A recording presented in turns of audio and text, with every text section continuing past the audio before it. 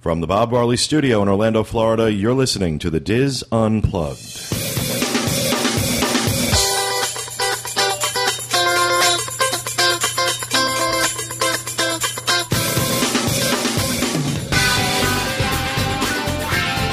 Hello and welcome to the DIS Unplugged Roundtable Discussion Special Edition Getting to Know Us show.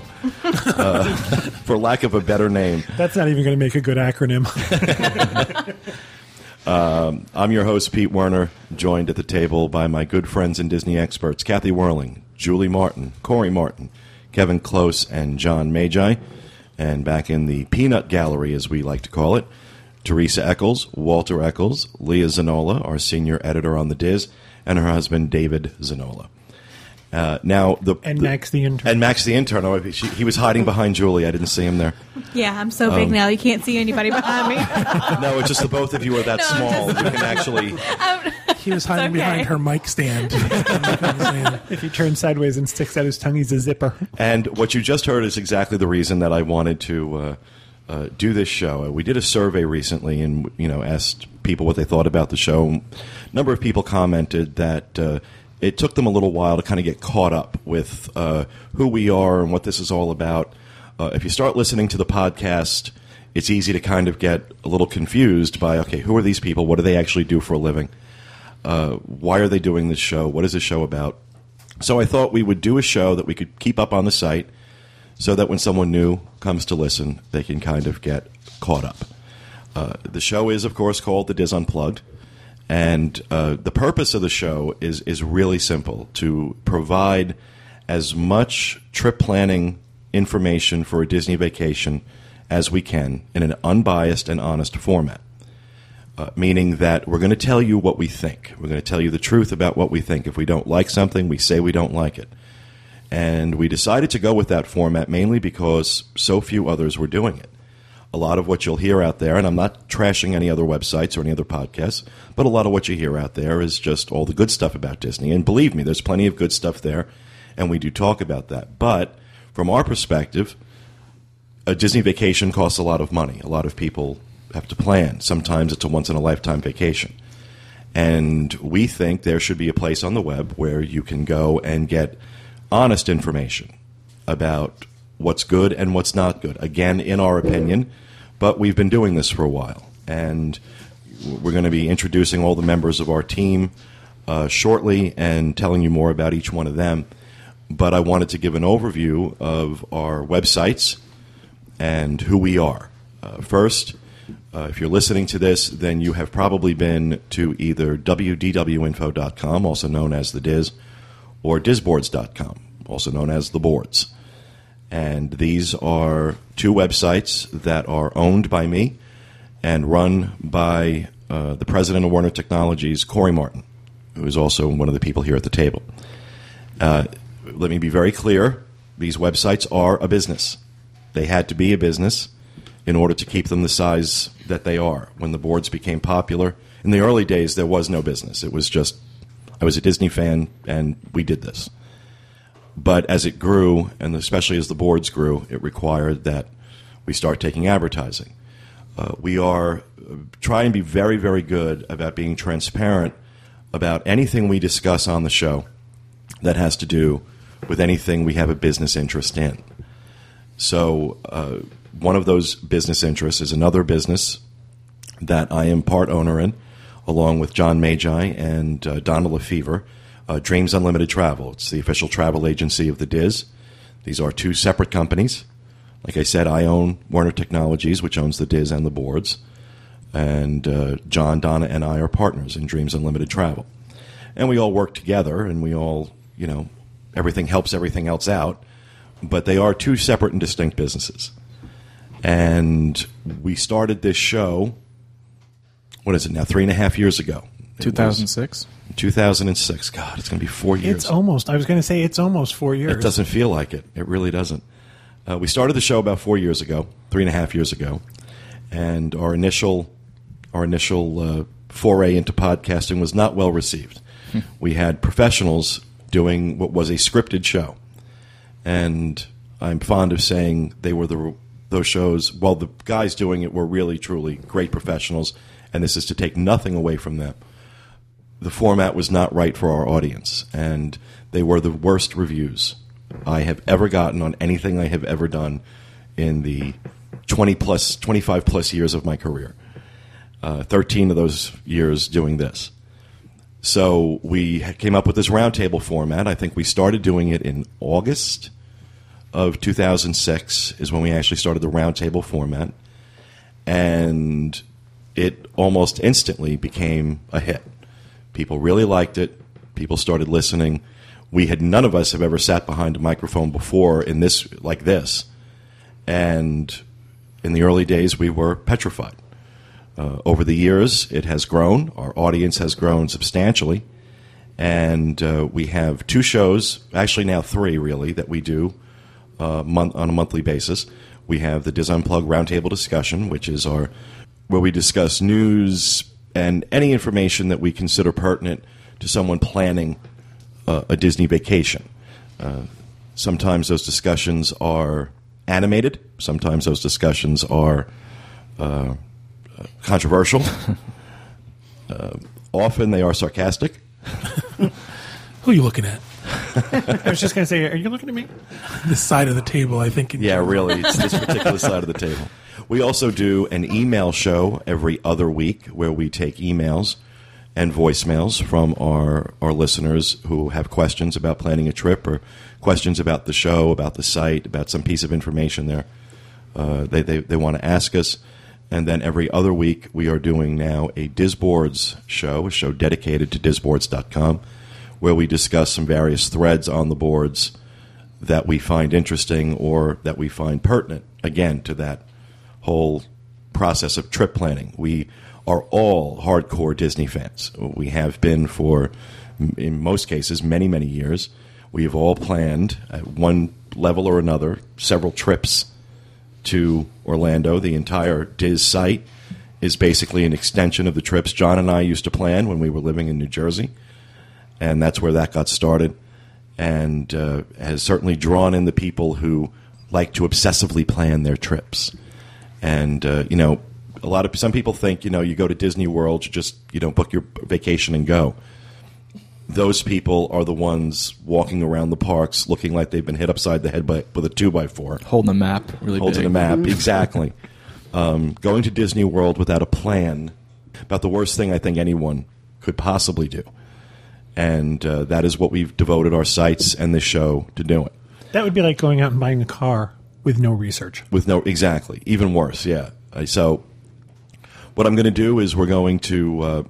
Before you move on, can you give a quick explanation of where the name the DIS came from and DIS Unplugged came from? Well, the name the DIS is actually an acronym for Disney Information Station, which was the very original name of this site.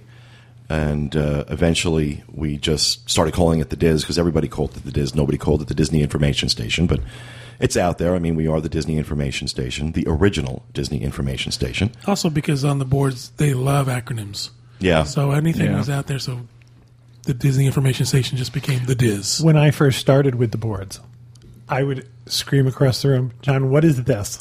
Who's Phil? That's what I want to know. F-I-L, father-in-law. Who's Phil?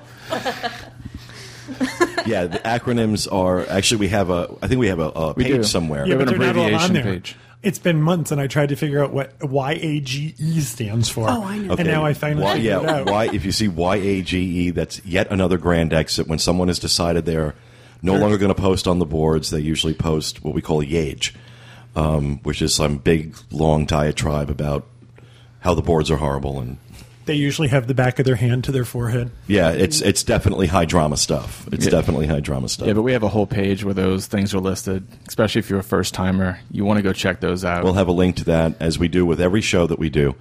We have a show notes page, which is located at podcast.wdwinfo.com. That is where we include links to anything that we discuss on that week's show.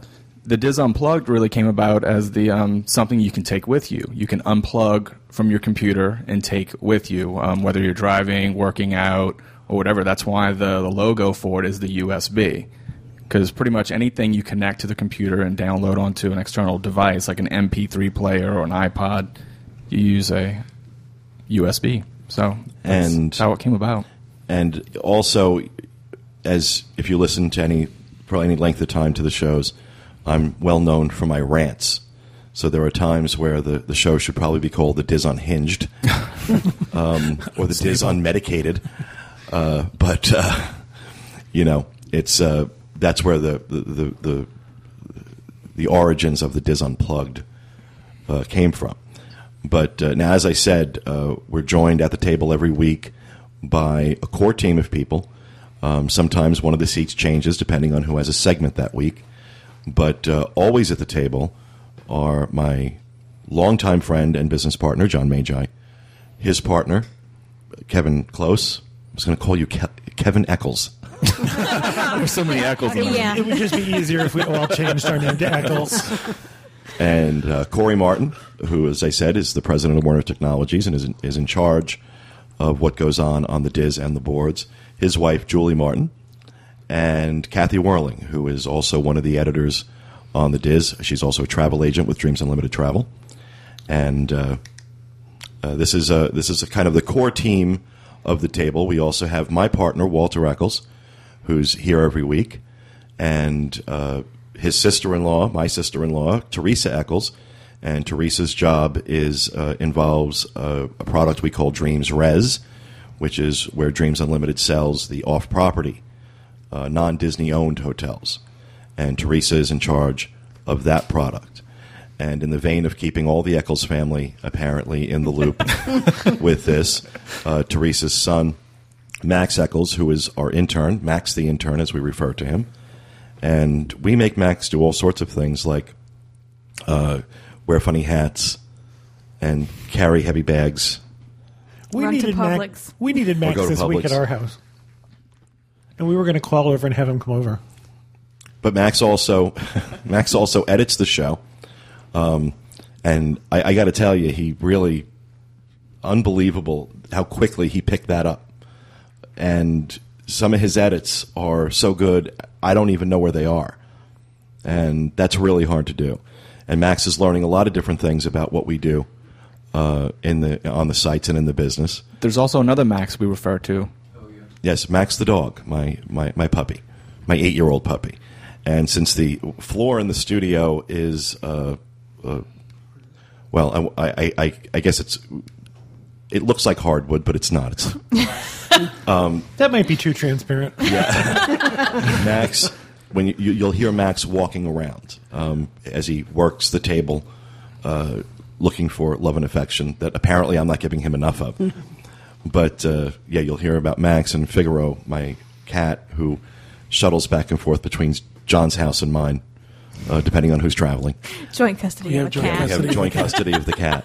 Try explaining that to the vet. Yeah. Figaro's living with his other daddy this week. Yeah. Pills. Figaro actually has 3 daddies. That's even 4. more confusing. Oh, God. That's right. Figaro's 4 daddies.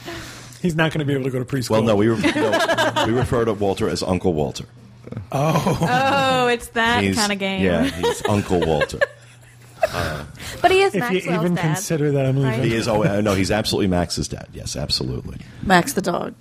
Max the dog. He is not the father of his nephew, even though they are Southern. And they do look alike. I thought the show was to clear up the thing, not to make it worse. And yes, John and Pete used to live together. John and I now live together. That's right. Corey and I were never involved with anyone else at the table. We're clean. And Kathy's hands are sparkly clean. And we also have Leah Zanola, who is the senior editor on the DIS. She's responsible for managing a lot of the content that goes up on the DIS. And she actually lives in the middle of nowhere. In one of the square states in the middle. In one of those square red states. Hey, it's not in the square. middle. In Illinois. And she's in town every so often. And when she's in town, we always love having her join us on the show. So that kind of gives you an idea of the basic team. But I want everybody to kind of just go around, introduce yourselves. I want you to tell me what it is you do for a living and when you first got the Disney bug. I'm going to be interested to hear that from some of the people around this table. What they do for a They living? actually do for a living. Oh, that's horrible. Our people work very hard. They do work Our hard. It was people a work joke. incredibly hard. So why don't we start with you, Mr. Jokester? Okay. I'm John Magi. I am one of the owners of Dreams Unlimited Travel. And also you'll hear me refer to my other company, which I own with Kevin, which is Dreams Villas of Orlando. We're very limited in our creativity when it comes to names. Yeah, really. Very narrow. We only know a couple words. Yeah. And that's our rental property business that we have, where we do short-term rentals for people coming to Orlando. My first visit to Disney was in 1992 during Hurricane Andrew. It was kind of a present to myself for finishing my bachelor's degree, working during the day. Which is in what? Chemistry. That's right. John is a chemist.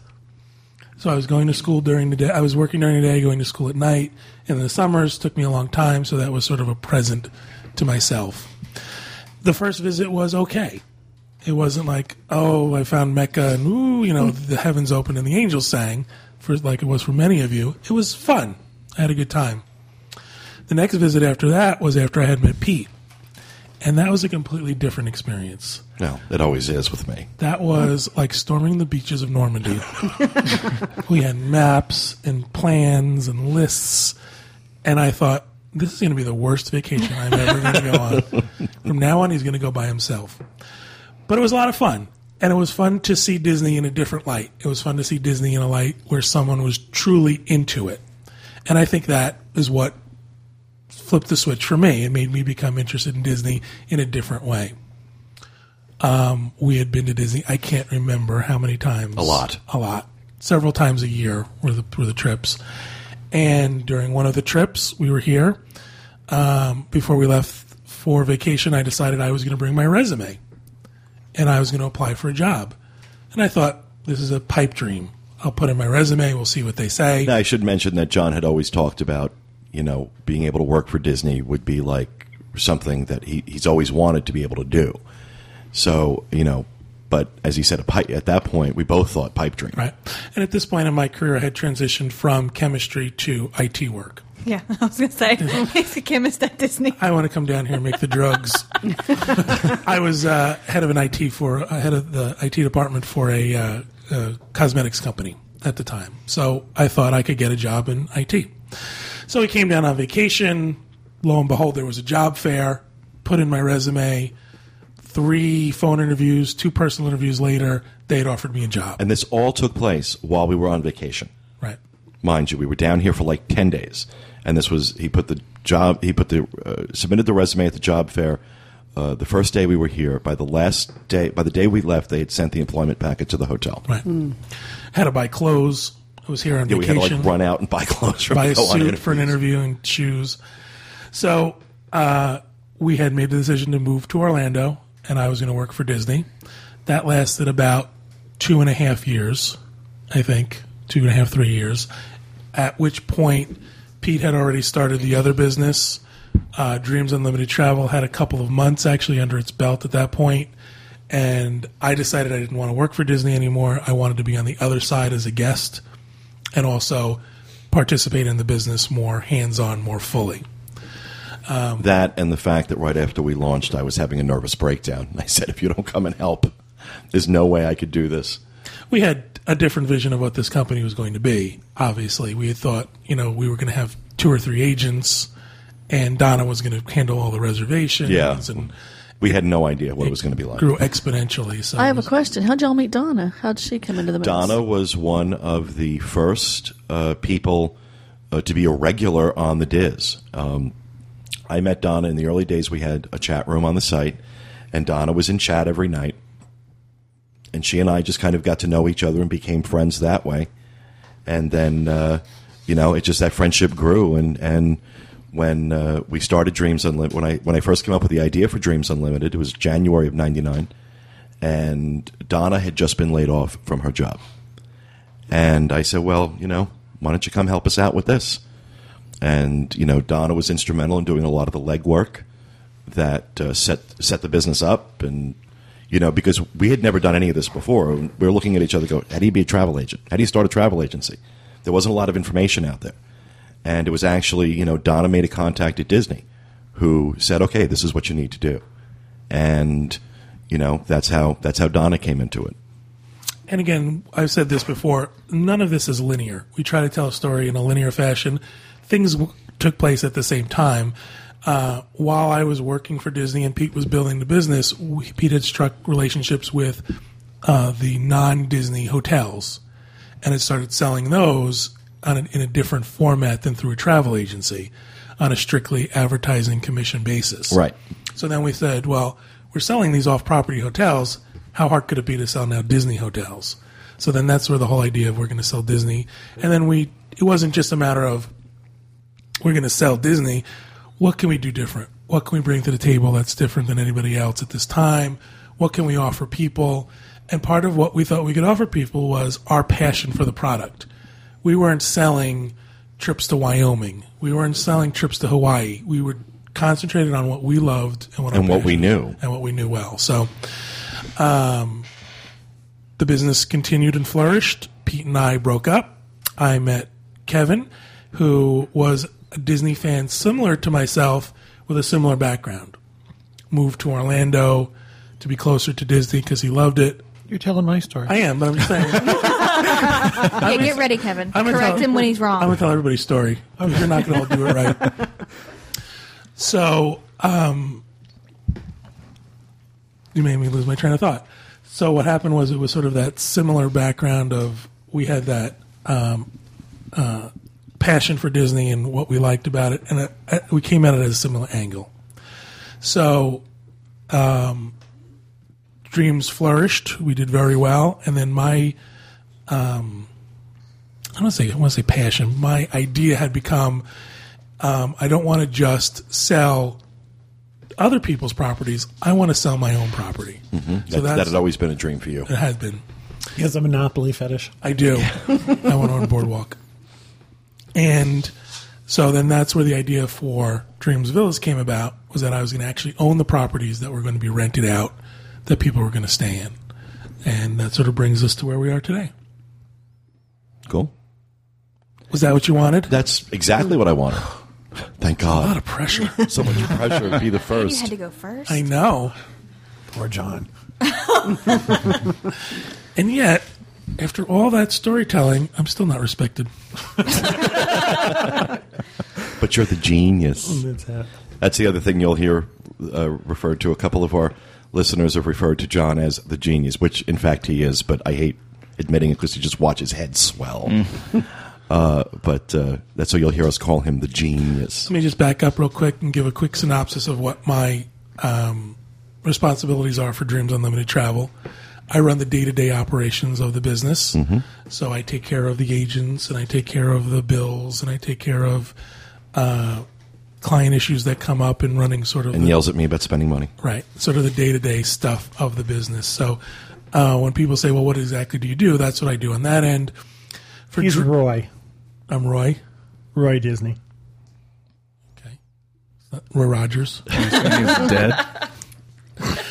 And then as far as the DIS goes, I've taken on more of a helping role for Corey. In the beginning, I was doing some of the application work and writing the code and stuff. And now it's more like sort of helping Corey out with what he's doing. And he's now surpassed my skills, so I can't even... Yeah, he has a habit of doing that. Yeah. He has a habit of doing that. So, all right. And as far as Dreams goes, I take care of some of the code work on Dreams as well. Oh, yeah. Absolutely. All right. Thank you, John. Kevin, why don't you tell us a little bit about your story? I grew up in the Northeast. We came to Disney in 1971. My mom and dad had gone on their honeymoon in 1957 to Florida. And when we got old enough, my mom said she was going to take us to someplace that she thought was just wonderful. And we went to Daytona Beach for vacation. And all I remember up until a certain point is wherever we went, my mom used the telephone. And we were in a public parking lot one day, and she was in the telephone booth, and we were sitting in the car waiting for her.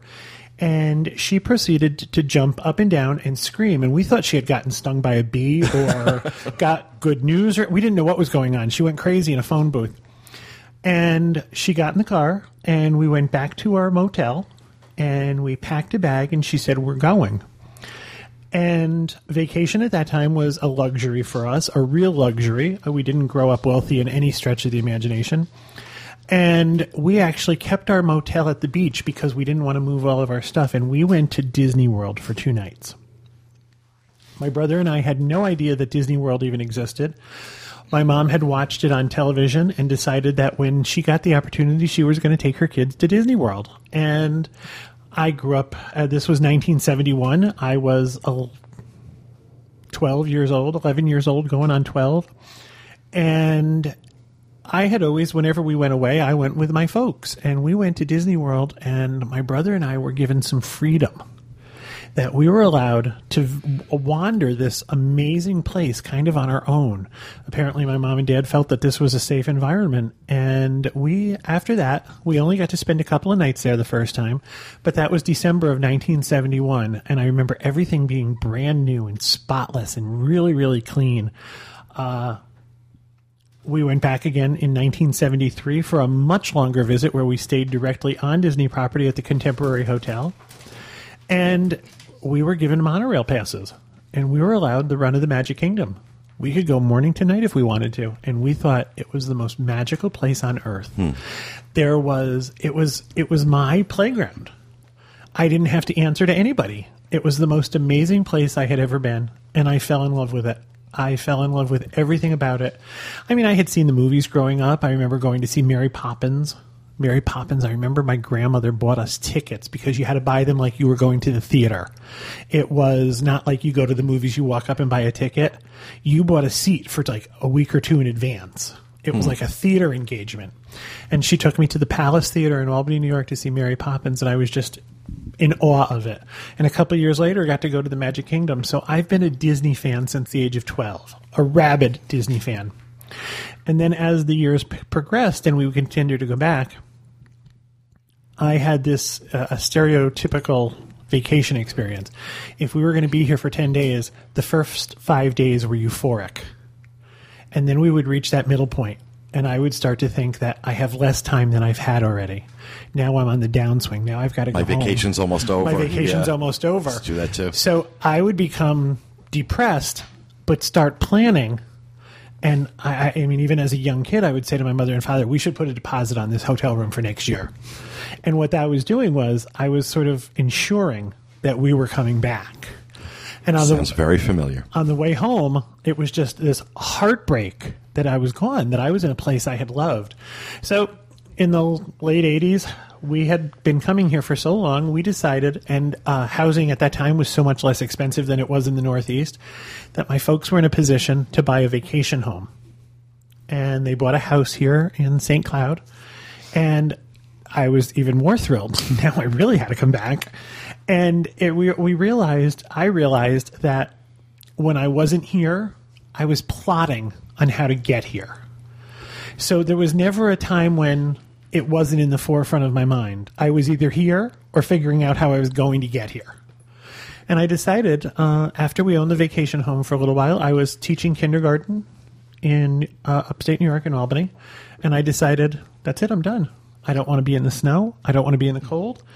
Albany seemed, I had lived there for 30 years, going on 35 years, and I had decided that I had done it and seen it and been there, and that I was going to go on a new adventure, and I moved to Florida.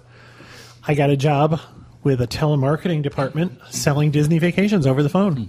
It was a timeshare company, and I had absolutely no problem selling it. I mean, I don't know that I could have sold you aluminum siding or Ginsu knives, but I was selling Disney. I believed in it, and I turned out to be good at it. If I had to sell something I didn't believe in, I probably wouldn't be good at it. Exactly. I liked Disney, and I could convince you that you would too. So I became the customer service manager for a timeshare company. And in 2004, I had met John in 2001. Yep. In 2004, I had still worked for another company. I like how you look to me. Like I was just, it was more like one of you're those two things. men. Neither one of you know when you met. Well, I do, but it was like, I look for him. I had to look up when my first visit was. Hurricane Andrew. I had never heard of the DIS when I met John. And I just kind of thought, what do I need that for? Disney World's in my backyard. I don't need to talk to other people about it. If I want to know about it, I can go look. So I never got involved. And in 2004, I was downsized. And I called John. I said, listen, for all intents and purposes, I've been fired. And I don't know what I'm going to do. And that was a Friday. And by the time I got home, I had another job. And that's how I came to work for Dreams Unlimited Travel and the DIS. And I don't know what my title is. Changes depending on what I need you for. It depends. This is a common refrain among everyone that works for us. I do customer service. I do advanced customer service for Dreams Unlimited Travel. I handle the Adventures by Disney portion of by Dreams Unlimited Travel.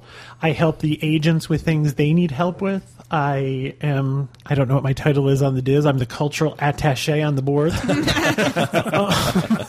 I'm the most vocal person on the board. Cultural attaché to Greece. I do restaurant reviews for the DIS Unplugged podcast, and my title is whatever needs to be done at the time. And that's not unusual. I mean, I say everybody here has so many tasks and so we wear many things. hats. There's no way you can pinpoint exactly what your job is. Yeah, it's never boring. It's never boring. There's always something going on. Before we move on, can I say something about the boards? Sure. One of the things I hear a lot from people is that it seems like there's a cool kids group and there's a non-cool kids group. I was originally the original non-cool kid. I didn't know anybody. When the DIS Unplugged board first started, there were a couple of people who showed up regularly. And that group has grown. The way you become one of the in crowd is you participate. You let us get to know you, you get to know us. And that's how these boards and this podcast really grows. Well, I like to think there's really not an in crowd. This is the compliment, the common perception. Because we really do try and think about everyone who's listening. It's obviously easier for us to think about the people that we communicate with or that we see on the boards all the time, and their personalities. They come to meets, they come to different things that we do throughout the year, so we get to know these people. And I think to some degree we've almost focused on them too much, and taking nothing away from them. But one of the reasons we're making some changes to the show and doing a show just like this is because we really do want to be inclusive of everyone. I was someone who grew up definitely on the outside. And so I know what that feels like. I know what that feels like. I understand completely. Exactly. And you're looking at the fat gay kids. Yeah. Yeah, exactly. So the thought that anything that we do would give anybody a reason to feel that way is anathema to us. And we don't want to ever have anyone feel excluded. And I guess that was actually my point, that if you venture into our boards, you're welcome with open arms. But the way to really become involved is to get to know everybody and let them get to know you. And if that's something you want to do. If that's, exactly. I mean, we're not coming out searching you out to post on the boards, but if you can, but we won't. If you'd like to join us, it's a very welcoming environment. We try and keep it really light and friendly, and we would love for everybody to come and join us. Absolutely. All right. Well, thank you, Kevin. Let's move on to Corey. Tell us your story. Well, grew up on the West Bank of New Orleans. I'm a New Orleans boy. My passion for Disney basically came from my parents. They brainwashed me early on. You and your sister. Yes, both of us. That's good parenting skills. It is. We actually used to skip Mardi Gras and come to Disney instead. The traffic down I-10 would come one way and we'd be going the other. Well, I knew I wanted to work for Disney since I was 6 years old, from River Country, after talking to one of the lifeguards at the top of the slide. And 13 years later, I applied for the Disney College program in 1997. I saw a little paper up at LSU. That's where I went to college, Louisiana State University. And I applied and found myself here working at Blizzard Beach, lifeguarding during the summer. Loved it so much. I was living in Fantasyland, made no money, zero money. Came broke, left broke, but I went back to school, and I just missed Orlando in the worst way. I missed Disney. I missed everything. So I came back in the summer of 98, did the same thing. Went back to Blizzard just for the summer, then went back to school. That's when I met Julie, fall of 98, and I told her, I said, look, when I graduate, I am going to Orlando. I'm picking up everything and moving. And I asked her if she'd come with me, and she did. Didn't have a job really when I got here, so I went back to Blizzard. Blizzard was like my safe ground for Disney. Lifeguarding. I went there, so I became a lifeguard coordinator, which basically I just looked over all the lifeguards and responded to any of the emergency scenes, but I had zero creative outlet. I was doing the day-to-day fun in the sun job, but I graduated in graphic design. I'm an art major, and I had zero creative outlet. I would actually walk in to the manager's offices, and I would draw Disney characters on their dry erase boards. Anything I could do to, express myself creatively. Well, I knew I had to do something else. I couldn't just, go to work every day and be tan and work out and walk around the parks and with a college degree. So I answered an ad in the paper. There was an ad in the paper for an internet assistant. So I really found the DIS in a different way. I wasn't on the boards. I didn't know what the DIS was. I'm like, he was the first outsider. Yeah, I was the outsider. So I answered a paper. This was October of 2001.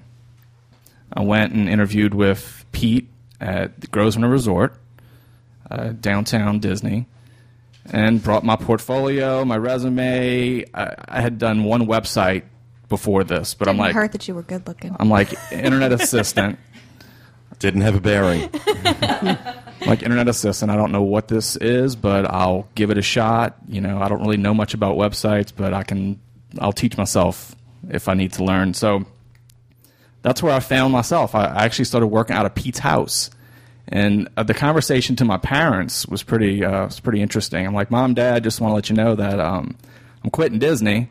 I'm going to work for this internet company, and I'm going to work out of the boss's house. And just let you know he's gay. Oh, my parents.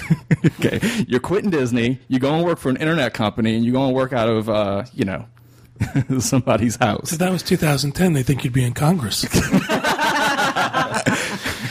I think that's going to be a common thread you hear, that we try and explain to those around us what we do for a living. I've been doing it since 2004, and my mother still says to me, "Do you need money?" We all work out of our homes at this point, but back then I think we had the idea that we would have people come to our house. Yeah. And set up an office in the house and things like that. I just want to comment on that interview experience with Corey before you go on. I must have interviewed 30, 40 people for this job. This was right after 9/11. We were the only place in town that was hiring, and I'd seen some good people, some people that had some skills. And Corey came in and he showed me his portfolio. And because we were really, I definitely wanted somebody with that graphic design skill set, because I can't draw stick figures, and the site had always looked very remedial, for lack of a better term, and I really wanted it to have that more polished look. And Corey shows me his portfolio, and he was very honest with me. He goes, "I haven't done a lot of web work," and I'm looking at his portfolio, and I remember saying to myself, I can teach HTML. I can't teach this. I'll never forget it. He was in the middle. He was like in the middle of the interview process. I think I had like 10 or 15 people to interview after them, and I felt sorry for those people because I'd already made up my mind. He was going to get the job. He had exactly the kind of talent I was looking for, and it turned out to be a magnificent decision. So 2001 was a big year then. John and I met in 2001. Yep. Walter and I met in 2001. As a matter of fact, I met Walter about 2 weeks after I met John Corey. a week after September 11th. October or September 18th. We're the oldest couple. No, Teresa and Kelvin. I mean, like, as far as like the original members, like when we first met all you guys. No, I met Walter in 1985, but we're not a couple. And then there was Bob. Yeah. Yeah, we'll get to Bob. How old were you when you interviewed? I was 21. So he was 24. You had just made 24. I remember thinking when you said you have to come and meet this guy, I remember thinking how professional and how serious you were. we had met some people who were confident. We had met some people who were kind of flaky, and I was like, oh man, this is not what we need. I met Corey just after the interview, and all I was fascinated was how he got his hair to do that. Well, you talk about that interview. Before I looked for the ad in the paper, I was looking for other jobs while I was working at Disney, but I was looking for something within Disney to design for Disney. So I applied for a TSA position. It came in the Eyes and Ears paper for a temporary salaried assignment position for 6 months for the Disney Design Group. They said send your resume in. So I think they accepted about 400 something resumes, and I got cut down to the actual portfolio cut, and then cut down from there to the interview. I think they interviewed 13 people, and I was one of them. But I went in there somewhat confident because I actually had to go in and interview with a whole table full of people, these Disney designers. I mean, they design everything from the tickets to the napkins to everything you see and touch in the parks. That's what they design. And I don't know if this question was the reason, or maybe it's just because my inexperience, but he said, where do you see yourself in 6 years? And I said, on the other side of this table. But I meant it. But I mean, you talk about what if they took it a different way or not. But that's a smart answer. That's the answer you want people to say. You don't want someone to say, "Well, I'll be doing the same job in 6 years." You want someone who has drive and is looking forward, because that's the person who's now going to push them up. I hope my car is paid off. What was funny though was that when I hired Corey, I was looking for really someone to help out with certain things on the site and do design work. I did not look at Corey and say to myself, this is someone who is going to replace me. That came a few months after he started working for me, when I saw the way he approached things, that if he had a question about something and I wasn't answering it fast enough, he would research it himself and teach himself. And he would bring his computer home with him at night and buy all these books and research and learn. He was going to learn this. And eventually I started realizing, because I knew there was going to come a day that I wasn't going to want to do this for a living anymore, but that hopefully the site would survive that and survive me in that role, and that I needed to have somebody that could step in if, God forbid, anything happened to me, especially as things went on. The more people we employed, the bigger this got, the more important it got that, we start thinking about contingency plans. What if something happens to one of us?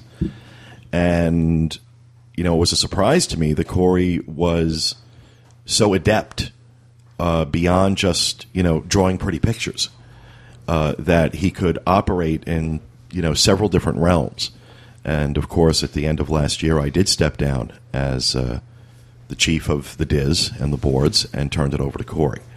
That was not nearly as tough as I thought it was going to be. He's done a great job stepping into that role. So, but a few months after I started, when you said, "All right, I need to send you on a Disney cruise because you need to learn the product," I'm like, "Are you serious? I need to go on a Disney cruise? This is not real." So, in addition to being a job, it is fun. It's a lot of fun to do this. We do what we love. Yeah, and we get to do some things that very few people get to do. And that's the cool part. Yeah. It's the first job I've ever had in my life where I didn't get up in the morning and think, should I call in sick? Yeah. Same for me. So cool. Thank you, Corey. Let's talk to Julie a little bit.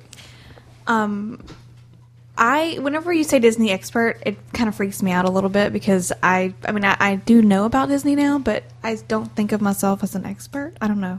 But I mean, it's nice that you think of me that way. You're like a movies and books expert. Yeah. No, I think each of us has a niche. You have one, absolutely, but you also have experiential expertise that you've been to a lot of this stuff. You've been to a lot of these parks.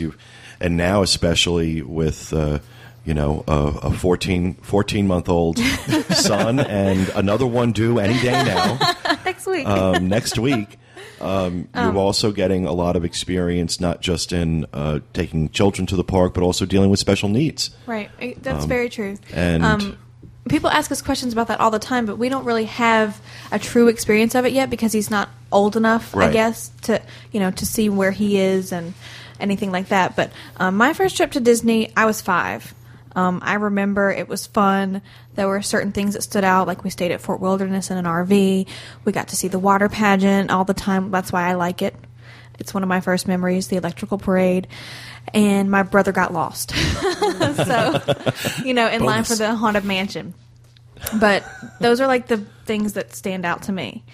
I didn't come back until I was 20 when Corey brought me back when we did our Caribbean beach trip and we were looking for a place to live. So it was a totally different experience, going to Pleasure Island and seeing it from an adult's perspective, I guess, and not a kid's perspective.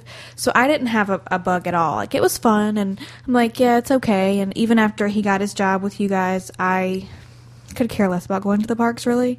He's like, oh, I'm going to go do this. I'm like, okay, see you later. I'm going to lay out by the pool. I think when it finally got to me is when my first Food and Wine Festival. Because that was the first big event where we went with a whole bunch of people, our friends. It did involve drinking, and I was young, but it was just the park from a different point of view, I guess, and not just touring it. Oh, look at this, look at that.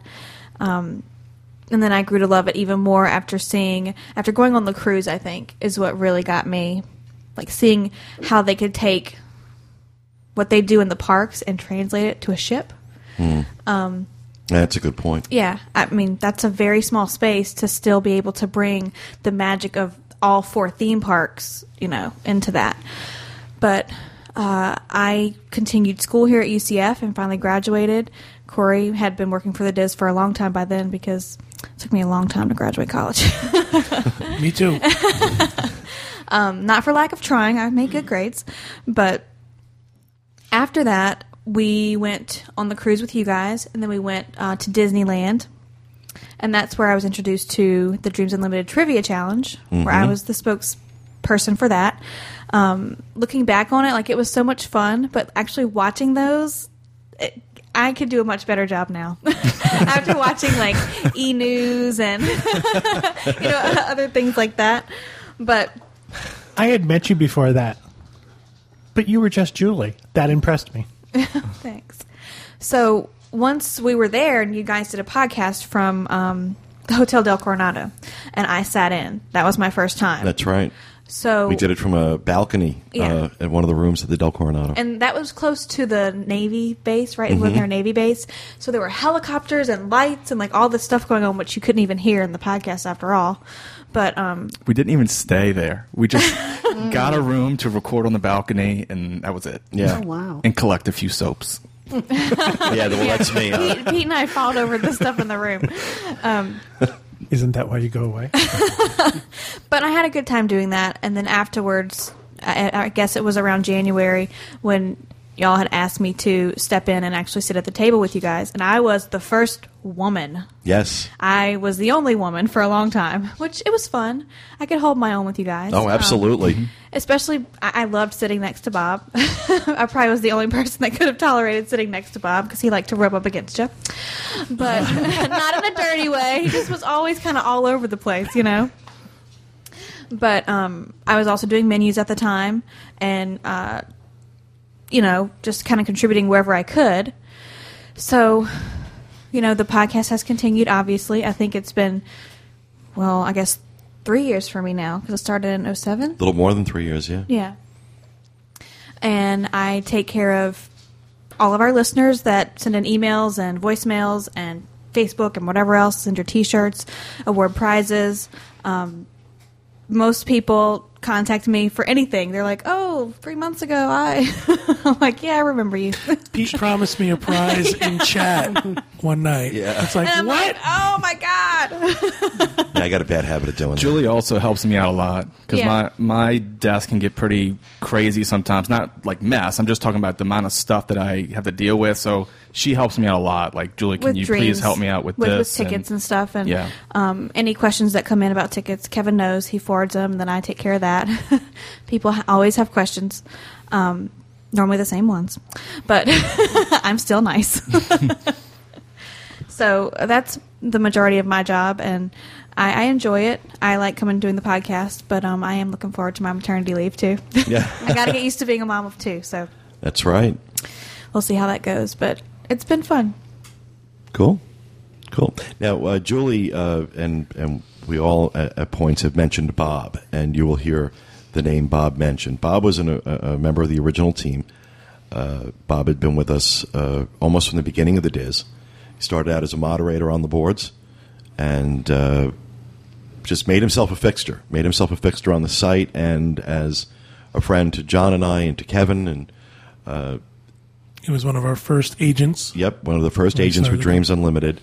And Bob had a personality that was at once unique and bizarre. And joyous. And joyous, absolutely. He loved Disney with a passion. Bob, unfortunately, passed away in April of 2008, very suddenly, very unexpectedly, of a massive heart attack.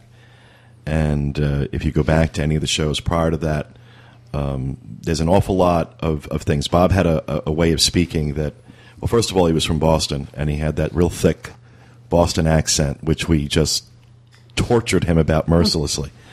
And Bob would also mess up words. Bob knew how to be the straight guy. Yeah, and just to say, there's interventions at Epcot, and in a segment once he called it interventions. There's all sorts of Bobisms that we from time to time will play on our what we call our Prizematron. Bob went to Animal Kingdom one time and watched him feed the cheaters. No, they were doing surgery. Oh, that's what it was. They were operating on the cheaters. So you will hear Bob. Actually, after he passed away, we dedicated the studio here that we record in to him. That's why it's known as the Bob Varley Studios. And that's V. Bob Varley. V is in Victor. Not Marley. And so you'll hear things like Shahini, grade tuner. Or Bring cutter. And for those of you... Oh, that's the wrong one. Don't you know nothing? Pierre Jout. I can also take a nap with my eyes open, too. But go back to your hotel and take a nap and then come back later on. This is what every segment Bob ever did.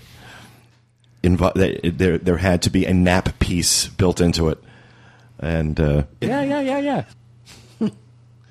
So you'll hear these little drop-ins from time to time. When we talk about Bob, that's what we're talking about. And we miss him terribly. Even though it's been a few years, it still feels like it was just yesterday. Yeah, man. He missed out on both my pregnancies. He would have let me ride his cart. Yep. Yep. Yeah, Bob had a bum ankle from a work-related injury many years ago. And he wore a boot on his right foot to keep his ankle steady.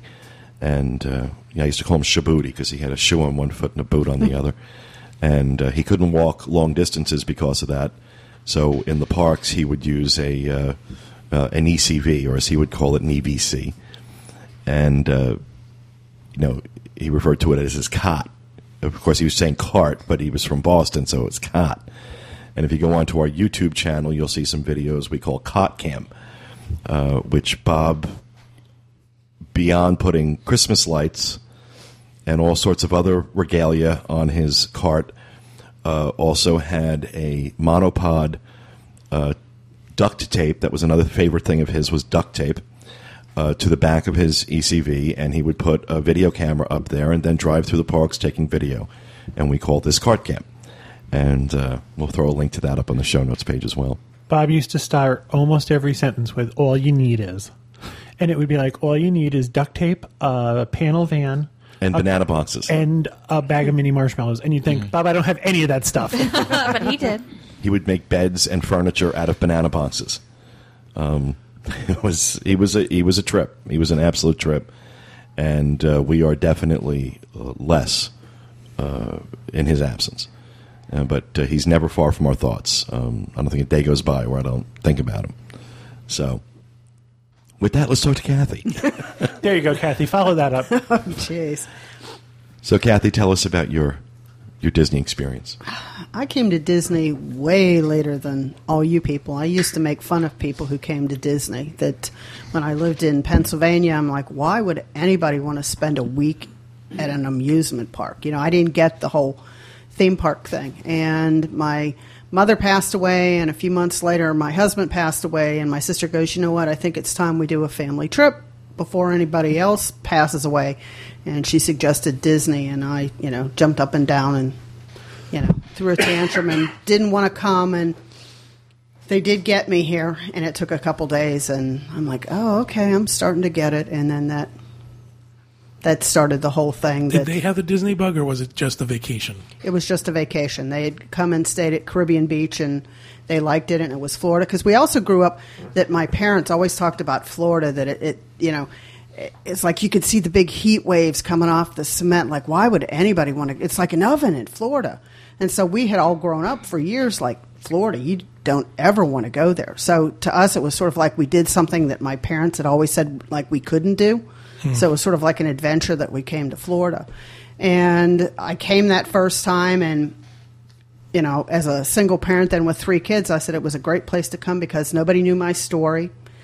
I could come and do, and nobody'd say like, hey, where's your husband? And my kids got to be kids. So we started coming for like all the holidays. And one time we were here at Christmas, and we were sitting at Caribbean Beach, and a cast member came up to us, and we just had a great interaction. And my daughter turned to me, and she said, you know what?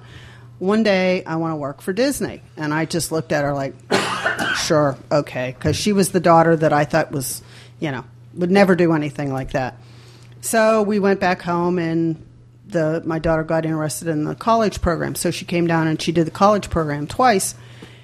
And when she was finishing up the college program, I had managed to, I had to be the good mother. I had to come down and see her while she was on the college program. And I came down 9 times in the space of that year.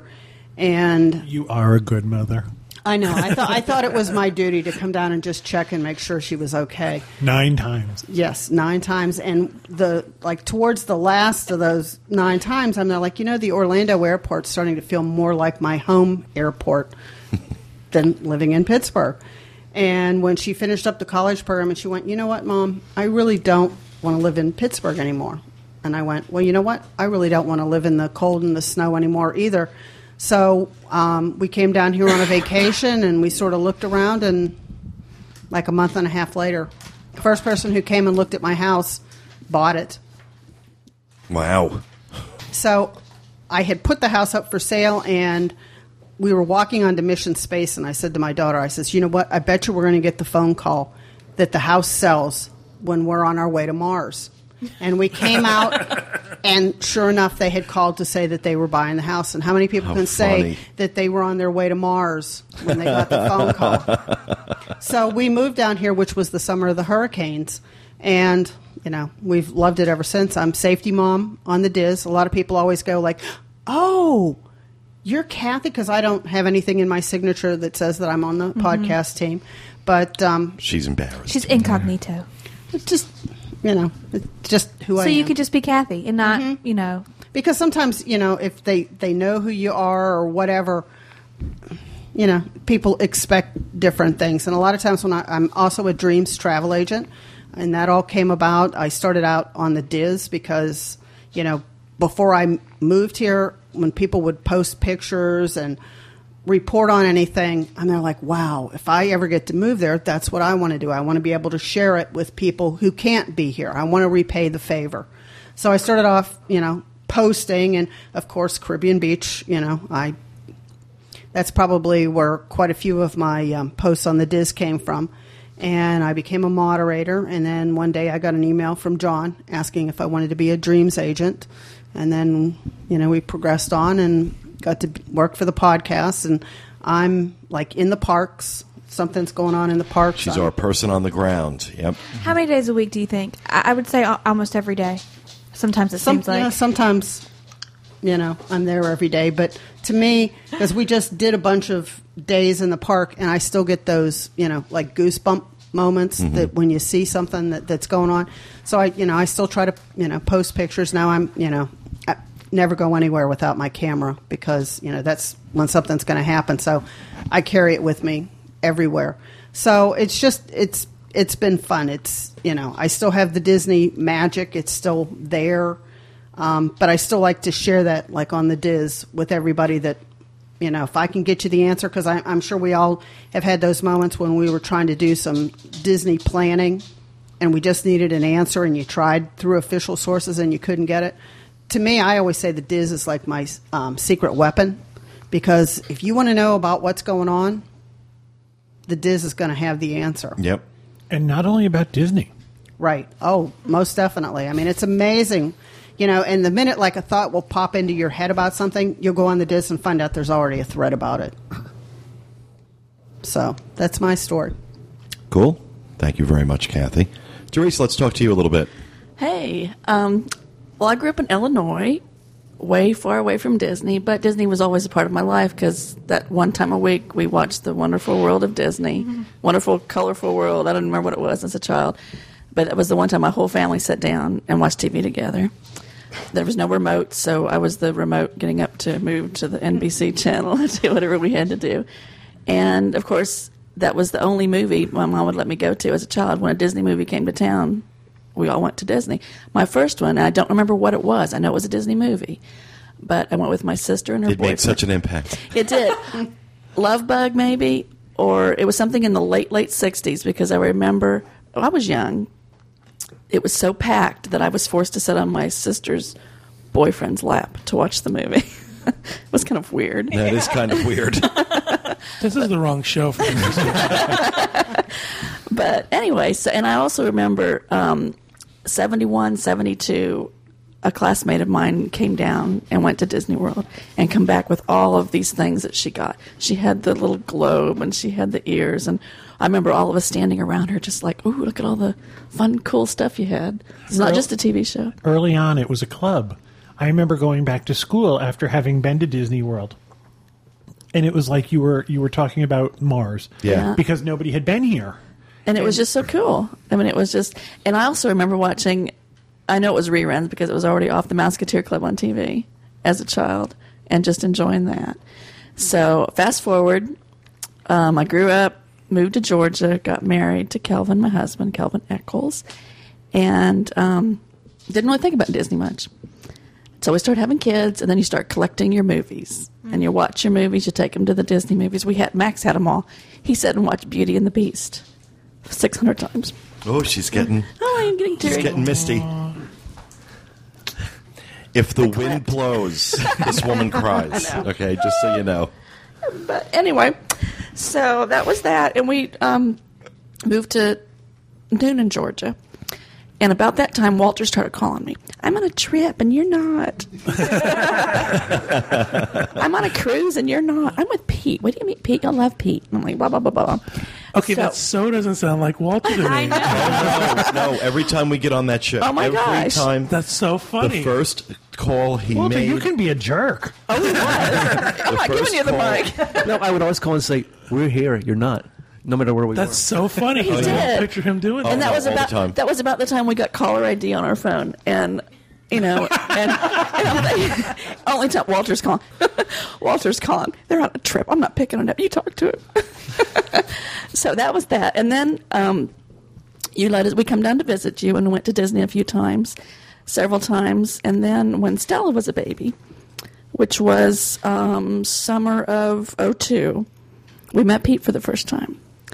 And we were staying at Old Key West, and we went to Disney with you, Pete, and Walter, and that was fun. Had a good time.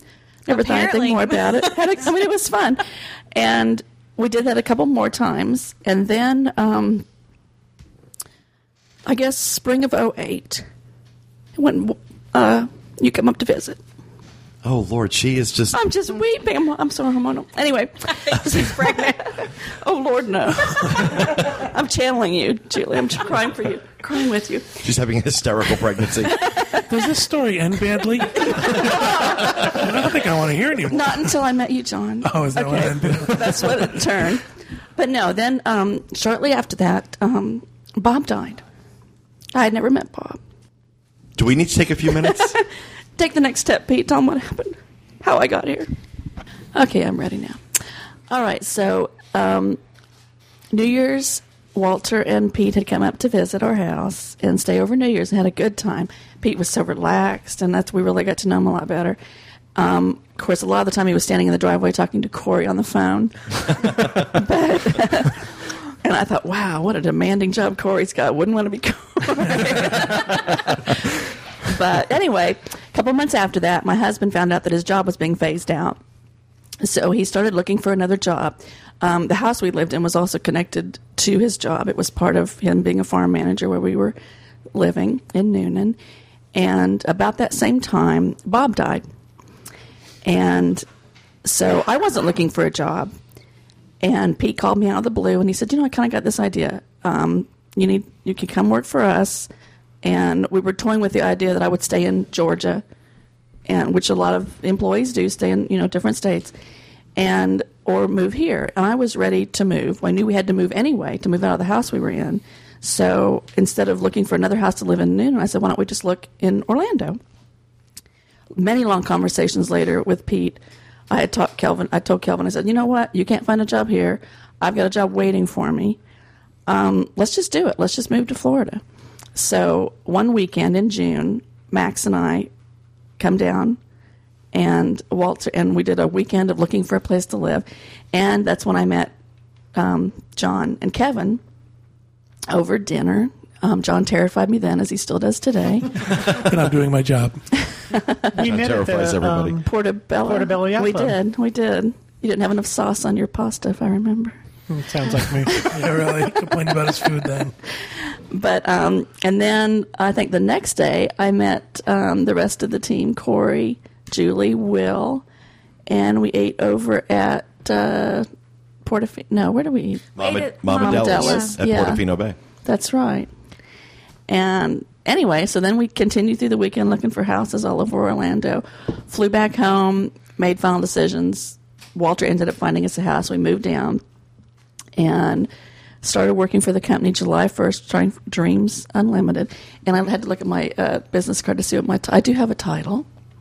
It is Director of Operations, Orlando Hotels.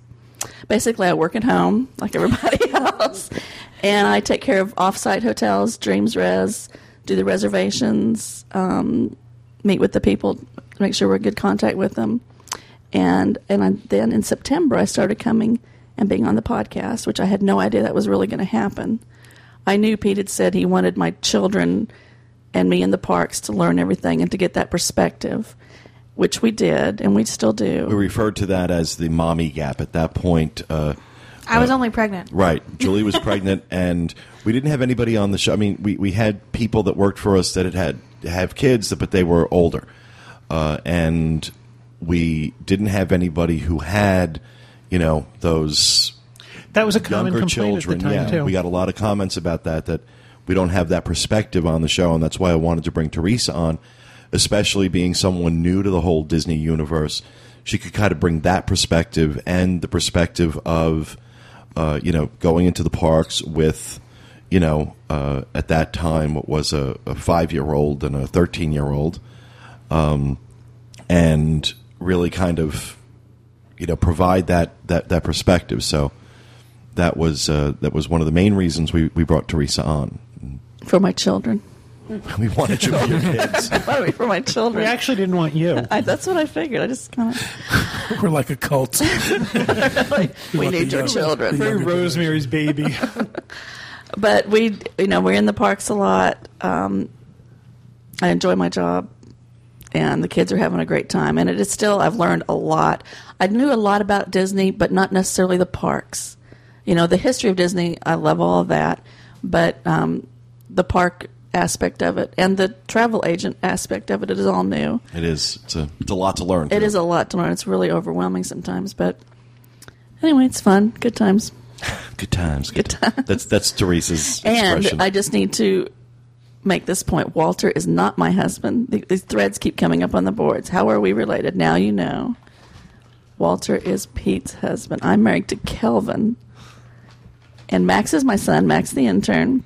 And Kelvin is Walter's brother. That's right. We need like a DIS Unplugged team tree. Yeah, so family tree. Yeah, but then the lines start crossing. They are brothers. And you'll never see Kelvin on, he's on the podcast. He's kind of like the invisible, behind the scenes guy. Carlton the doorman. Yeah, Carl the doorman. So, anyway. All right. Well, thank you, It's my story. Teresa. Why don't you pass the microphone over to Leah? We've mentioned Will. Perry. And there's somebody else, if you listen to old shows. There's Ricky Pearson. Ricky Pearson worked for us for a little while. And then Will came on as an assistant to Corey and then had to move back to Indiana. He's freelancing with us now and helping Corey out with a lot of graphic design work and things like that. So and Ricky moved back to Miami. Yep. Ricky was a college roommate Yep. of mine at LSU. I was going to save this to the end, but I want to sort of give a blanket statement that says we get a lot of people who want to work for us, come to us, they want to be an agent, they want to work for the DIS in some capacity. This is not an easy job. No, it's not. We have fun. We do a lot of cool stuff.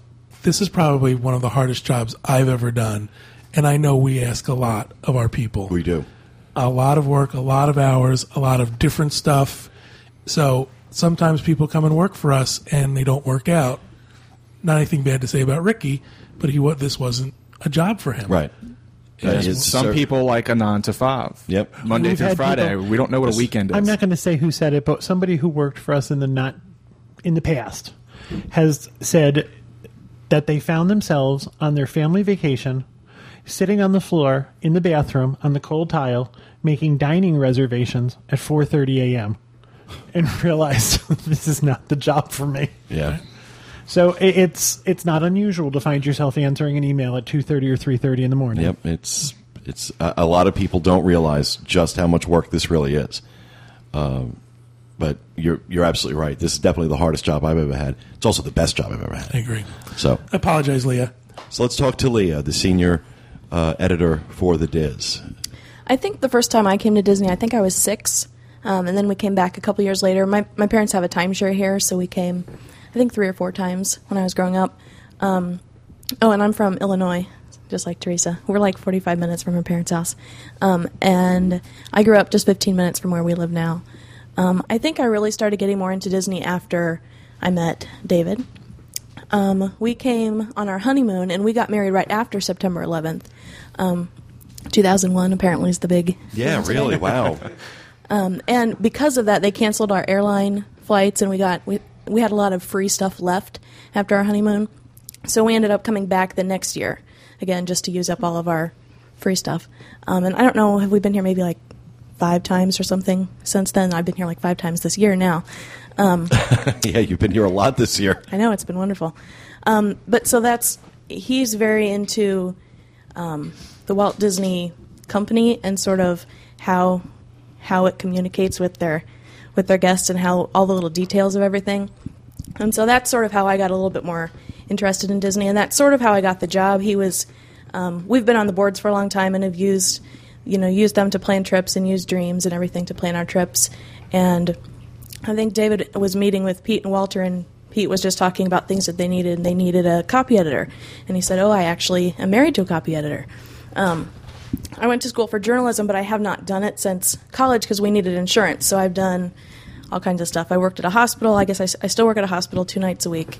I've been a barista for Starbucks. I've been a personal banker and been in charge of ATMs and debit cards. And I didn't know that. Yeah. No, neither did I. Well, yeah. I don't drink coffee, but I can make you any kind of I was coffee. just going to say. Can you come and stay with me? Double decaf cap, half cream. Could you do that now? Skin and vanilla latte, please. If you give me all the equipment, then yes. So I've done a lot of interesting things. But I'd always wanted to do journalism. We live in a tiny little town, and I do not want to write for a newspaper. And that's pretty much all you can do with journalism there. And I've always wanted to edit and do pictures, take pictures. And so this is like the perfect job for me. That it's the job that I wanted, but I didn't know that I wanted. I get to work from home, which is wonderful. We have 2 little boys, and so I get to stay home with them. They're playing on the living room floor, and I'm sitting there on my laptop working. And so it's just perfect for me. I do all kinds of stuff. I don't really know what editor means. I work with Kathy. Kathy didn't talk about, she does content, and we update the site, anything that needs to be updated. We do discounts, if there's a new party, a new show, anything that's new, anything that goes on the site, we put up on the site. I sort of manage the blogs, so anybody that writes blogs, I manage the calendar for that, and just edit all of them to make sure that they look good before they go up. I write all the news stories that go up, so I sort of troll the web looking for, something to write about. That almost sounds unseemly. Not trolling like the bad trolls on the boards. Do you bring Mike's Hard Lemonade? So that's my job. I kind of do a little bit of everything. So Great. Well, thank you very much for that, Leah. Why don't you pass the mic over to Walter, my partner for the last 8+ years. 2001. Yep. Yeah, really. Yep. October. We met in October. We met right after I met you, and we started dating November 2nd of 2001. I didn't do anything in 2001, if you want to keep Slacker. The first time I went to Disney, I was 18, and the only reason we did that is because our best friend moved to Miami, and it was between here and Miami. So we met him up here, and we stayed for a couple of days, and that was the first time I went. And I was in Georgia. I was in my early 20s. I was trying to get back in school. I lost my job. Nothing was working out. So a friend of mine and I came down here to see his parents. So on the way back up to Georgia, I just said, I looked at him and I said, so when are we going to move back down here? Which I never do stuff like that. I mean, I lived in the same apartment for like 5 years, 6 years. I just didn't make big changes. And we went back, sold everything we had, and moved back down here the next week. Oh, wait. Let me say something to that. I thought you packed up during the night and skipped town. It seemed like it was a quick, we're moving, we're going to Florida. Like a gypsy in the middle It of the night. was. I remember it being chaotic and upsetting, but Was not there for some me. rent that was due, perhaps? Some payments that were not made?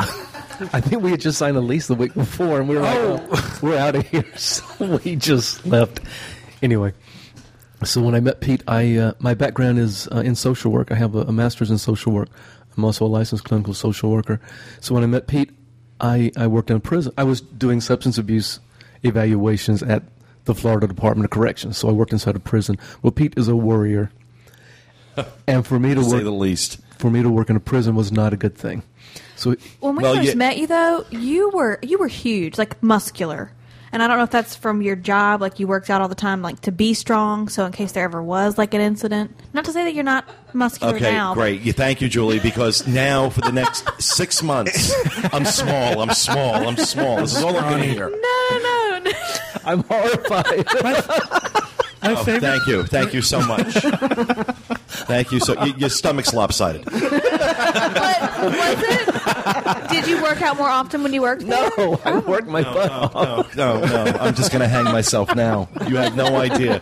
This is body dysmorphic disorder at its worst over here. You have no earthly I've idea. never worked out so hard in my life. This man is 50 years old, and he has a body that most men half his age would kill for.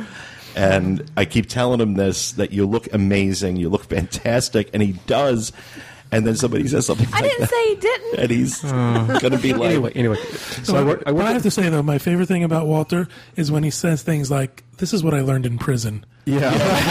It's like, let me clarify. When I first met him, he said something about, this is what I do in prison. And I thought, is this like work release? What are you doing? I have got to clarify that because when I said when I was on probation, when I did probation, I was a probation officer. When I was in the prison, I worked at the prison. So I need to clarify that. Sometimes I'm not that clear. So I was a probation officer. I worked in a prison. The one problem with working in a prison is I kept getting really bad infections, and I was in the hospital once. Verification. No, he's... Cell Block 2001. You weren't doing it right. All right. No, from... he would see on an average day 60, 70, 80 inmates. I saw 300 a week. Yeah. And It's so, like Oz. So, he would just, and this is, it's a very common problem for people who work in hospitals, work in prisons. School They teachers, become too. very, very susceptible to staph infections, and he kept getting these really bad staph infections that required hospitalization. That's what he meant to say. Yes. I don't want you to think my husband is some, like, petri dish. You were muscular and we thought you were a bad guy. There's problems with his staff. Anyway, so Pete and I met. I was not that knowledgeable of Disney, When I went to a theme park, it was usually Universal. But we started going to the parks, going on cruises, and I learned a lot. It was really nice. I guess like Julie said, I think when I was on the cruise, I was really surprised because Pete's like, let's go on a Disney cruise. And I thought it was going to be, I don't know, I thought it was going to be kiddie time or something like that. And they cater to the adults just as well as they cater to the kids.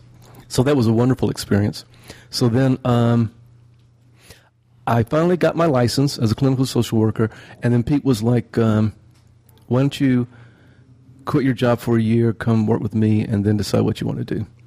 So now I help Teresa with Dreams Res, and I just started doing the Universal product tickets, and soon I'll be doing cruises on Universal. Walter helps process Universal room and package requests. He works with Teresa on Dreams Res, and he's actually been like he's loving Universal. He's loving Universal. Yeah, you got to keep in mind that when Walter and I first met, he was like the anti-Disney guy. I mean, just had no interest in Disney at all. When we first bought a house together, I was used to having all my Disney cells and artwork up all over the place, and he was very clear there was going to be a limit to how much of that he was going to put up with, and over time, I mean, he's gained an appreciation for Disney. I still don't think you would call yourself a Disney fan. Would you? Maybe a fan, not a fanatic. I like it. There's that hesitant. But he's not, Walter is not immersed in pixie dust. It's not his style. Universal is definitely more his speed. Whenever we go to Universal, that he really connected with. Yeah, but there's a lot of aspects of Disney that I truly do like. When we go to Fort Wilderness, that's some of the best times I've ever had. We stay in hotel rooms all the time, but when you go to Fort Wilderness, you feel like a part of the community. People drive by on their golf carts, and you're waving at them because you're really happy to see them, and you feel like you're a part of it.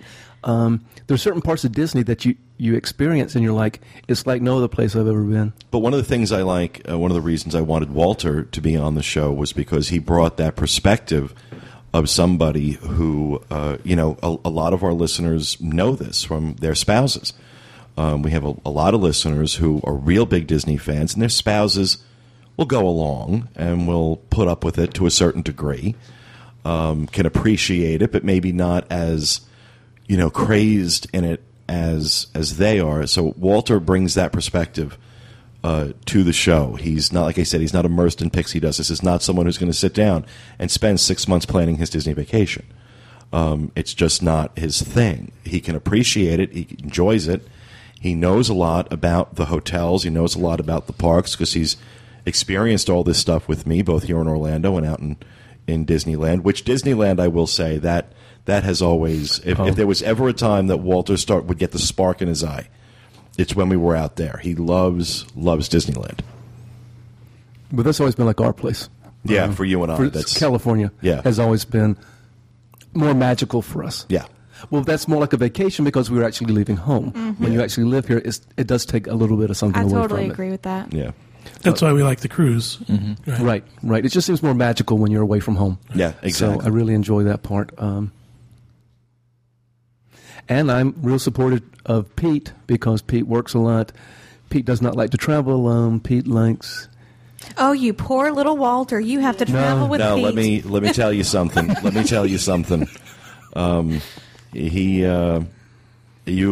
of you have even the slightest idea of what he puts up with, and how much support I get from him. And I guess it's kind of a good segue into my history with this, because my history is a little more sordid, I think, than other working in a prison. Other people in the room. I had always wanted to come to Disney as a kid, and my parents were not. We weren't dirt poor, but they weren't wealthy by any standard either, and a Disney vacation was just outside the budget. And I had a friend growing up who always came to Disney and would come back and regale me with the stories, and I just wanted to go. And I remember promising myself when I was old enough I was going to go to Disney. I didn't get that opportunity until I was 24. The company I was working for had sent me on a business trip into Orlando. I had one day to myself, and that one day was spent at Epcot. And this was also a time where I had just recently gotten sober. I'm a recovering alcoholic and drug addict. And I had recently gotten sober at that point. And I remember walking into Epcot, and this is, again, my first exposure to anything Disney World. And seeing everything so clean and everyone so friendly and everything so larger than life. And it was just this whole other world. And I remember thinking to myself, this is what I did drugs to feel like. And suddenly that became my addiction. And I promised myself that every year I stayed sober, I would treat myself with a trip to Disney World. And I kept that promise, in some cases more than once a year. Each time I came back, it was, it was this amazing experience for me. Something like I don't have any comparison to it. There's nothing else that's ever taken place in my life that has ever been like that. I remember the first full vacation I took. I stayed at the Walt Disney World Swan and Dolphin. My parents worked for Sheraton at that time, and I was able to get the $69 a night friends and family rate.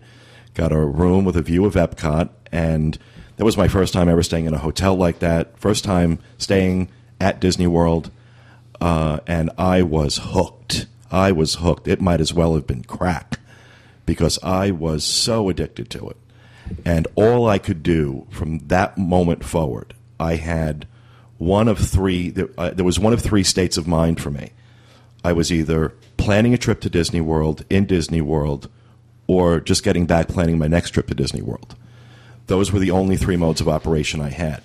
And all I could do was buy every book I could find,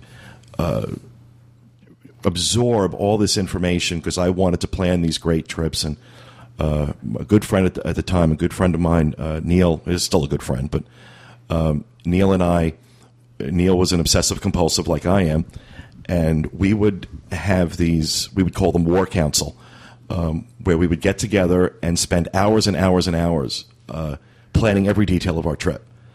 And this actually became ultimately the foundation behind the DIS and behind my idea with Dreams Unlimited Travel to do these customized itineraries.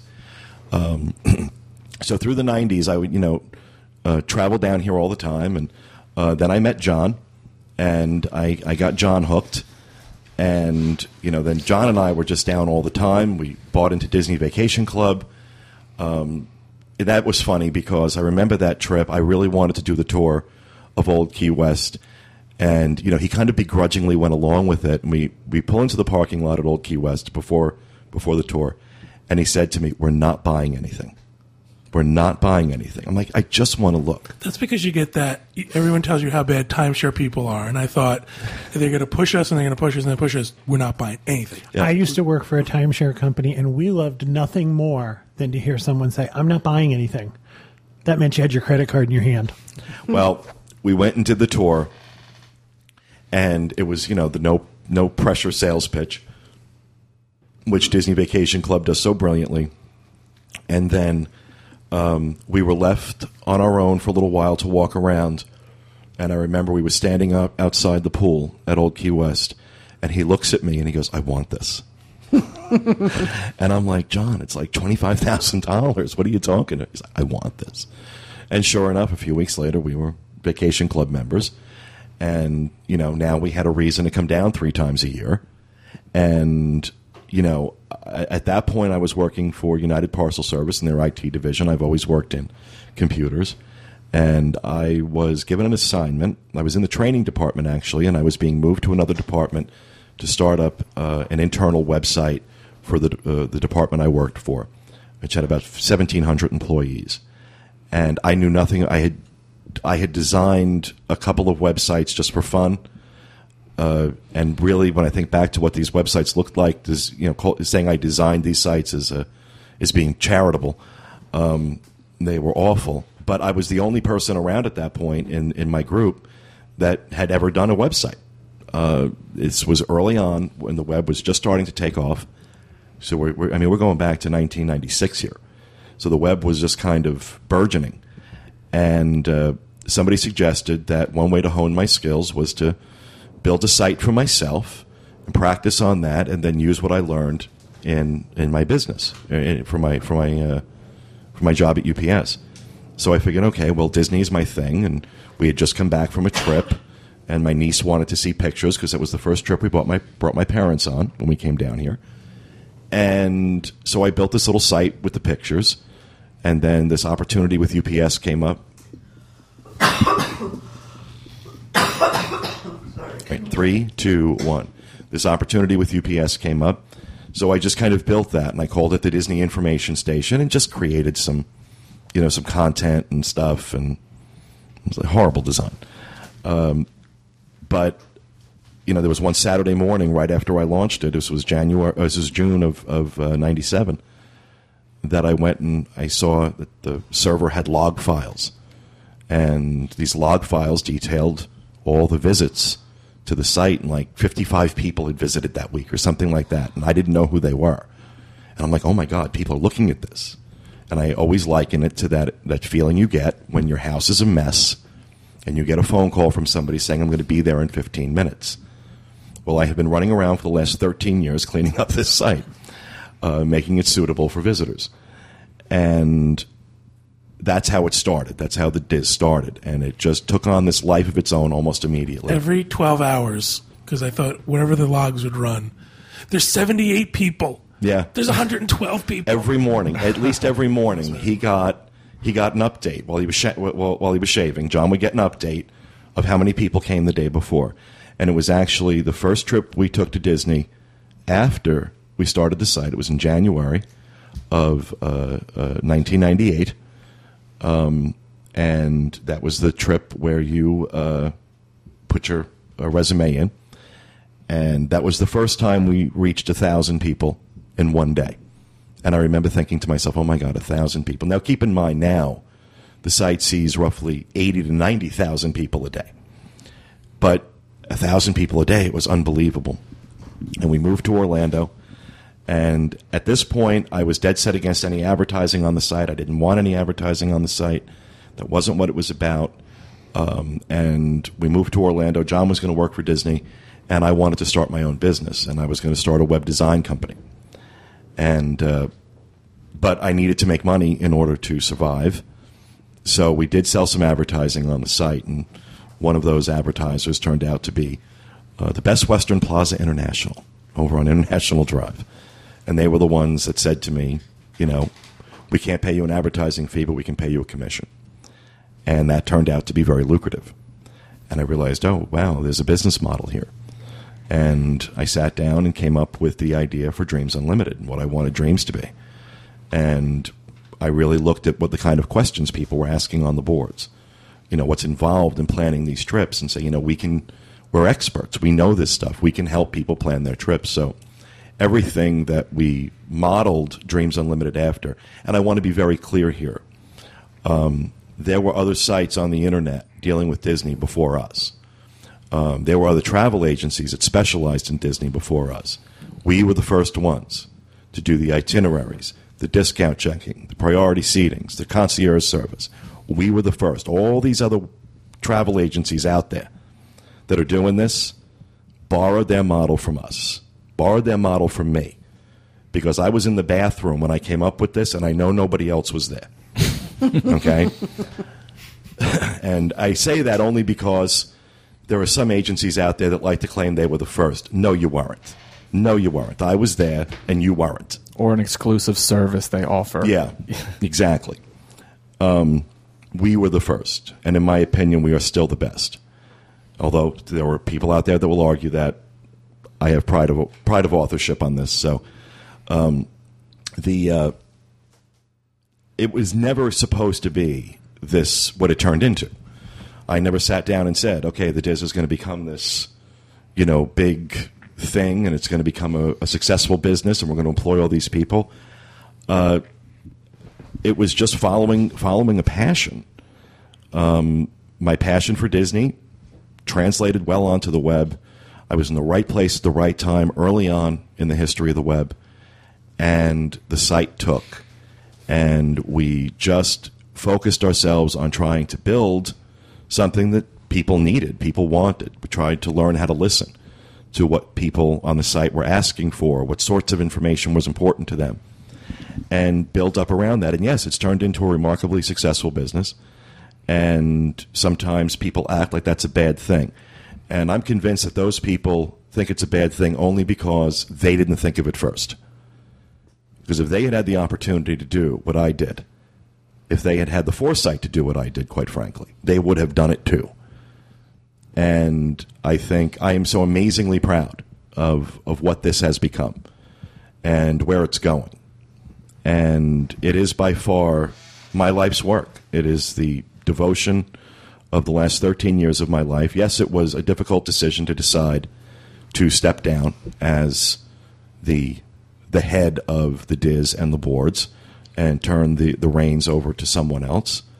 But this was somebody, Corey, who had been there for 8 years and had shown me that he had what it took. He had the mettle to put up with a lot of the things that the person in that position has to put up with, because there's a lot of things that you have to deal with. And, it's not been an easy ride. I'm not going to sit here and say that I've been sober since the beginning. I haven't. I went to rehab a couple of years ago because I fell off the wagon. And it's been a real roller coaster ride, but I wouldn't have missed it for the world. And that's how all this came to be. That's how all these people came to be a part of my life, our life, each other's life, your life, for those of you who listen on a regular basis. And for those of you just finding us, I hope that you find something you can relate to here, something that helps you understand who we are, what we do a little bit better. That was really the goal of this, to introduce ourselves to you and to welcome you to listening to our show and to our sites. And again, if you have any questions, you can always email us, podcast@wdwinfo.com, and we will do our best to answer you. So that'll do it for this special edition of the DIS Unplugged. We hope you enjoyed it, and we will see you on our discussion show, our email show, and our Disboard show in short order. Thanks for listening. Oh, I almost forgot. I close every show with the expression, stay out of the damn lakes. And the reason I say that is of a hotel review I did a few years ago at the Polynesian, where I was first made aware of the amoebas that live in freshwater lakes in temperate climates like Orlando. When the water reaches a certain temperature, these amoebas come to life, and if they get up your nose, especially kids and older people, it can be deadly. And there are signs up all over the place at Disney saying, please stay out of the lakes, please don't go in the lakes, and people ignore them. So I close the show by saying, stay out of the damn lakes. So thanks for listening.